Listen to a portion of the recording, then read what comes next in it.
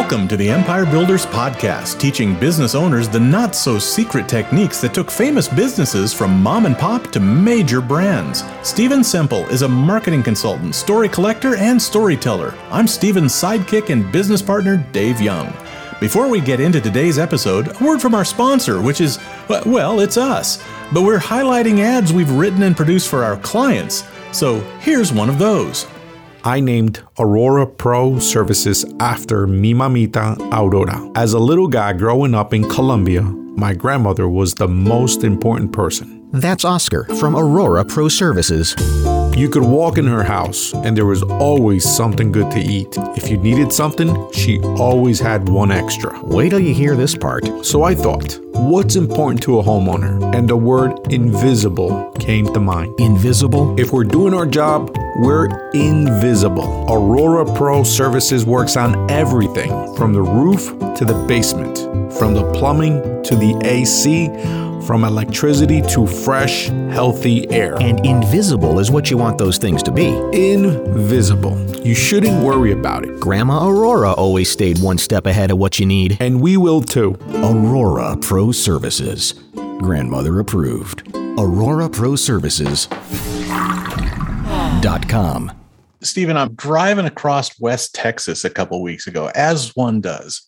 You're driving, the air's dry, my lips are getting chapped. And so the next time I pull over to get gas, I'm wandering around looking at all the different, like there's Carmex and there's Blistex and there's, I don't know, just bored with all of that stuff. It tastes like medicine. So I grabbed one called Burt's Bees. I mean, it worked. I liked it. I think it's the only thing I've ever bought that was Burt's Bees. Yeah, they have a lot of products today, and that's who we're going to talk about. But I want to give you an idea of how popular Burt's Bees lip balm is. Mm-hmm. There's a Burt's Bees lip balm sold every second. I'm not kidding. So by the time we're done this podcast, 500 Burt's Bees lip balms would have been sold. Crazy, eh? That's crazy. Yeah. I mean, my office that I'm recording this in would fill up with lip balm by the time we were done. By the time we were done. Right. Even though they're all little, it would still fill up. Wow, so, that's amazing. It is. And it has a crazy history behind it. So it was started by Burt Shavitz, Burt's, right? And Roxanne Quimby in Bangor, Maine in the mid-'80s. But she's been the main driving force behind the business. A real counterculture, arts student, hippie homesteader. Like, I'll give you an idea of how much they were hippies, because they were basically the poster children for being hippies. So they started this business in the mid-'80s. They incorporated in 1991. In 2004, 80% of the business was sold for $173 million. And in the late 2007, Clorox bought the company for $925 million. So just shy of $1 billion. And she still had 20% of the business. So that was like another $200 million in her pocket, right? She's doing okay. She's doing okay. But again, this is a crazy story about two hippies who frankly had no interest in business or money or things. So in the 1970s, Roxanne moves from New England to the West Coast to attend art school, and she discovers the counterculture. She meets a boyfriend, George Sinclair, at that time, and they buy a van and they fix it up and they head back east. And they've got $3,000 and they're going to buy some land. They go to Vermont and they meet with a real estate agent in Vermont who says, "This is Vermont. $3,000 will get you nothing. Try Maine." So they go to Maine. They go to Maine for $3,000 in Maine. They buy 30 acres of land in the frickin' middle of nowhere. And they build this simple house. No running water, no electricity, heated by a wood stove in frickin' Maine. They live in the dream. Live in the dream. And they wanted to be part of this back to the land movement. They wanted to leave civilization. They wanted to have this idea where they needed very little money to live. They just needed money on food. At that point, they were living on $4,000 a year. Okay. She waitressed a day or two a week, and George worked at the radio station. And they lived there for 7 years. They had kids there. They had babies there. Like hippies. Hippie babies. She separated from George in 1983, and she moved out of this cabin and into another cabin in the middle of the woods that was even more remote. One day she's hitchhiking home and she meets Burt, who at the time sold honey at the side of the road from the back of a truck. And it was honey from bees he raised, but he was doing the same thing. He was homesteading, right? Yeah. And he was very proud of this. He actually lived in an old turkey coop that he had pulled over from another piece of land. So Burt picks up Roxanne, who's hitchhiking. She offers to start helping him with the bees. So she follows him around, as a helper. So at the time, Burt was selling honey from his bees in 1 gallon jars. Do you know how much freaking honey that is? That's a lot of honey.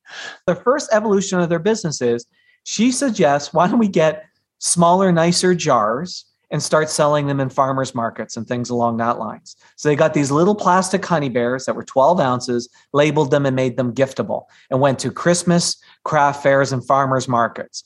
Yeah.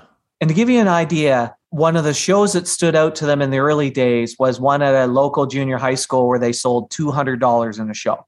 That was like, my God, $200, right? The next evolution of the business happened. She looked at all this wax and said, well, what can we do with this excess wax? So they started to sell candles and sold them in the same place. And her original goal was, wouldn't it be amazing if in a year we sold $20,000 worth of product? Then they moved through that. Next thing you know, it was $1 million worth of sales was the goal. And then in 1989, Zona, which was a small boutique, came along and started to buy their little teddy bear candles and literally sold hundreds of them. And now it got to the stage where Roxanne and Burt needed to start hiring people to make these candles. And in fact, they started to have to buy wax from others because they couldn't make enough to keep up with demand. And in 1991, they hit $1.5 million in sales. Okay. And they decided at that point they needed to hire an accountant. So what do hippies do who know nothing about business? They called up their local high school and they said, hey, do you got a kid at high school who's good at math? And they sent over this 14-year-old who became the company accountant. Nice. And they tell the story. Roxanne tells the story of the days when this kid would go do the bank deposit, he would dress up in a suit. So this 14-year-old would dress up in a suit to go to the bank to do the bank deposits. They added lip balm, they had a boot balm, they had furniture polish, and they were focusing a lot on skincare.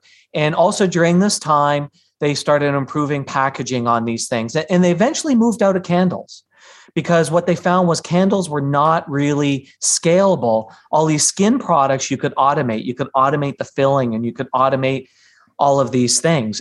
In 1994, they left Maine and moved to North Carolina. And part of the reason why they did that is more centralized location, easier for shipping. There was other cosmetic companies there. So it was easier, cheaper, but also they could hire experienced people because all of a sudden there was these people who worked in these cosmetic companies. And really, if you think about it, and they got computerized. They're running this little factory. But you know what? They're still bootstrapping things because they were buying used equipment, like one of the pieces of equipment they had used to be used for making mashed potatoes. Burt figured out a way to adapt it for filling lip balm and things along that lines. Oh, and at this time, they were selling in small independent gift shops. But here's where things started getting really brilliant. They marketed, not through advertising, they marketed by giving away small samples of the product to people and to companies. They believed they had a superior product, and if they could get it in people's hands, people would buy. And that's what they did. And they also created a gift catalog, but that gift catalog was full of stories about Burt, his bees, and their dog.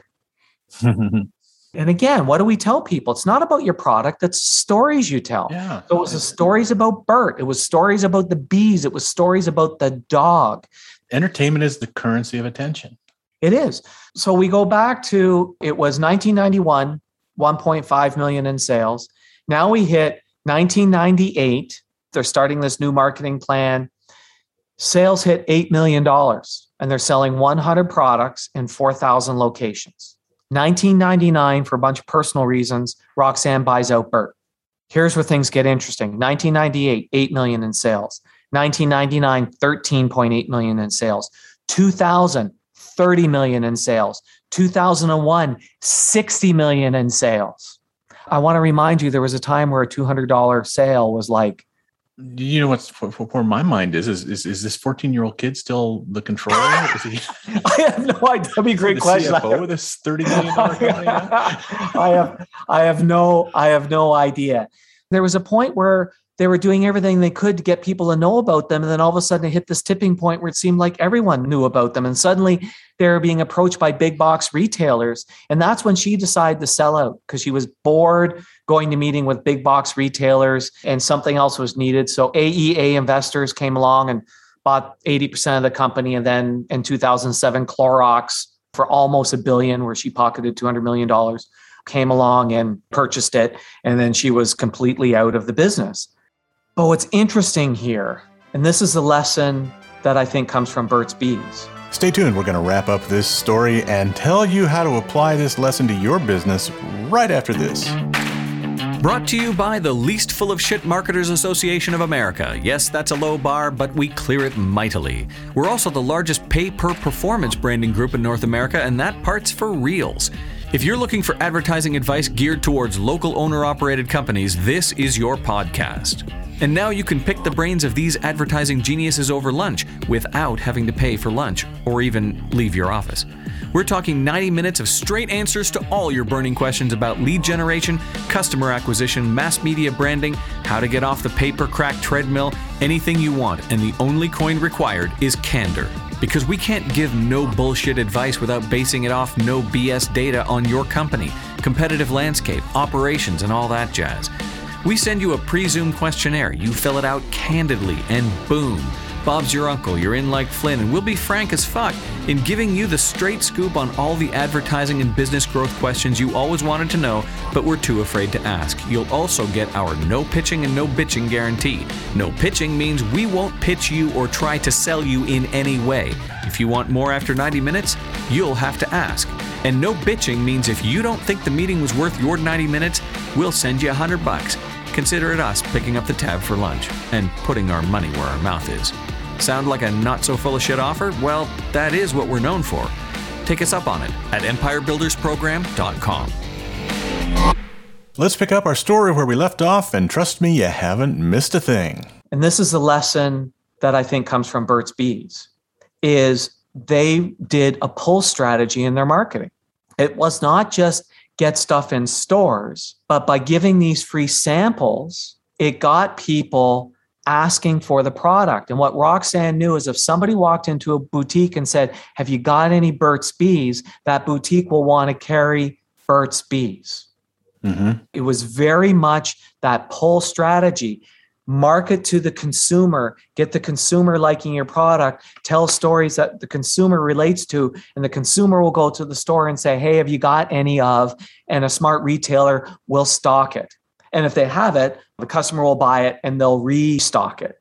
So it was very much that pull strategy and not just sort of going, hey, it's just enough to get the product in the door. It's the same but different as what we saw with Spanx, where the founder of Spanx worked sometimes at those stores to make sure people were buying the product.